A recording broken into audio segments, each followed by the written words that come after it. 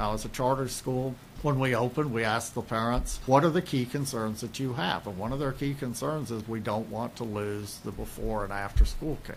The tutorial part of the program can come out of Title I and state comp ed money. So that part is paid for with that. We do write grants to other small foundations. We have some individuals who've come up with the money to pay for some of the Lego work that is done on the weekends. We have another foundation that pays for the gymnastics and so on. Some students, if they're failing, it's a mandatory. They don't really get a choice. But we've had real good response from the parents. I think they feel if we're willing to take the child, they're willing to bring them. A lot of our kids, this is their home. They enjoy it. In fact, we have some of them, it's hard to get them to go home. They want to call, and I've had many of them say, well, can't y'all just stay?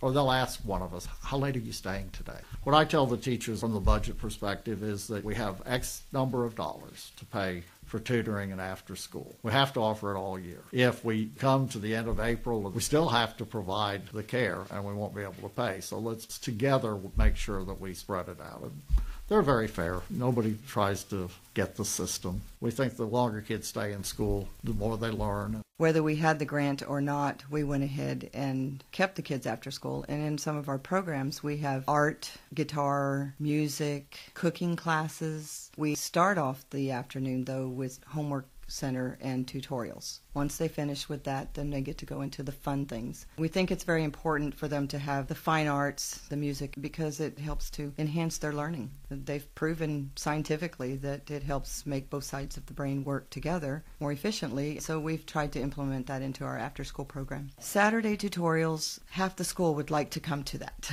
because it's a more relaxed atmosphere. We usually run it from 9 to 2. We have 2 of our teachers on campus that will come in at 7:30 because even on Saturdays we have parents that have to work. The rest of us that are going to be working with the tutorials usually show up at 8:30 or 9 o'clock. The students have already been here doing some AR reading or homework that they know they need to catch up on or something, and they're kept busy. By the time we get here, we start into our lessons. We try to work out a schedule where each teacher gets them for about an hour, hour and a half, and then we swap them around. At lunch, we serve them pizza. They love the pizza.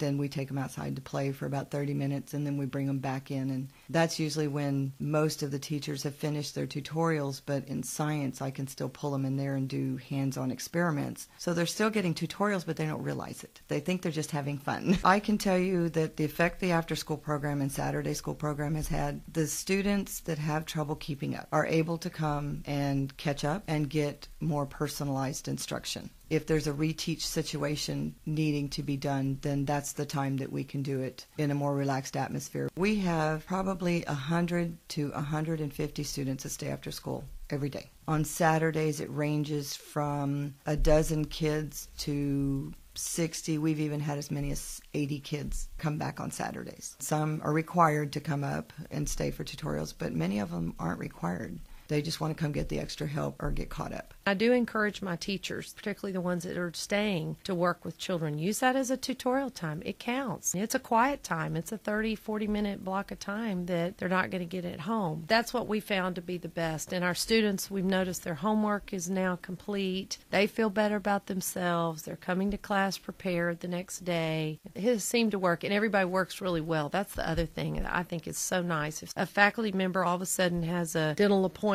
or a family emergency where normally they would have stayed for tutorials, I've told them, ask someone, would you be willing to cover for me today? And I've never heard anybody say no. So everybody feels responsible for these children, not only during our normal school hours, but after school also. What I noticed on the grades by having the after-school program and the Saturday schools, they increased tremendously. I just sent some information to a lady in Austin that was interested in our data, and just on one test that I pulled the data down from the beginning to now, the grades have increased 2 or 3 grade levels in some cases with just having the more personalized attention. And it's great. My kids just want to come to Saturday school, regardless if they need it or not. I come pick up my kid at 4 o'clock, and he sends me home because he don't want to go.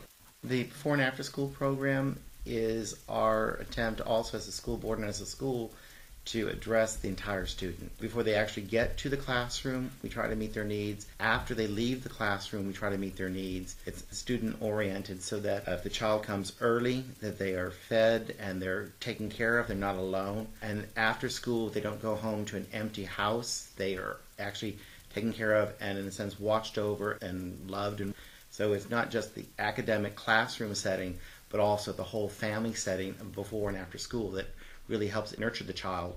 Really important part of the whole school system.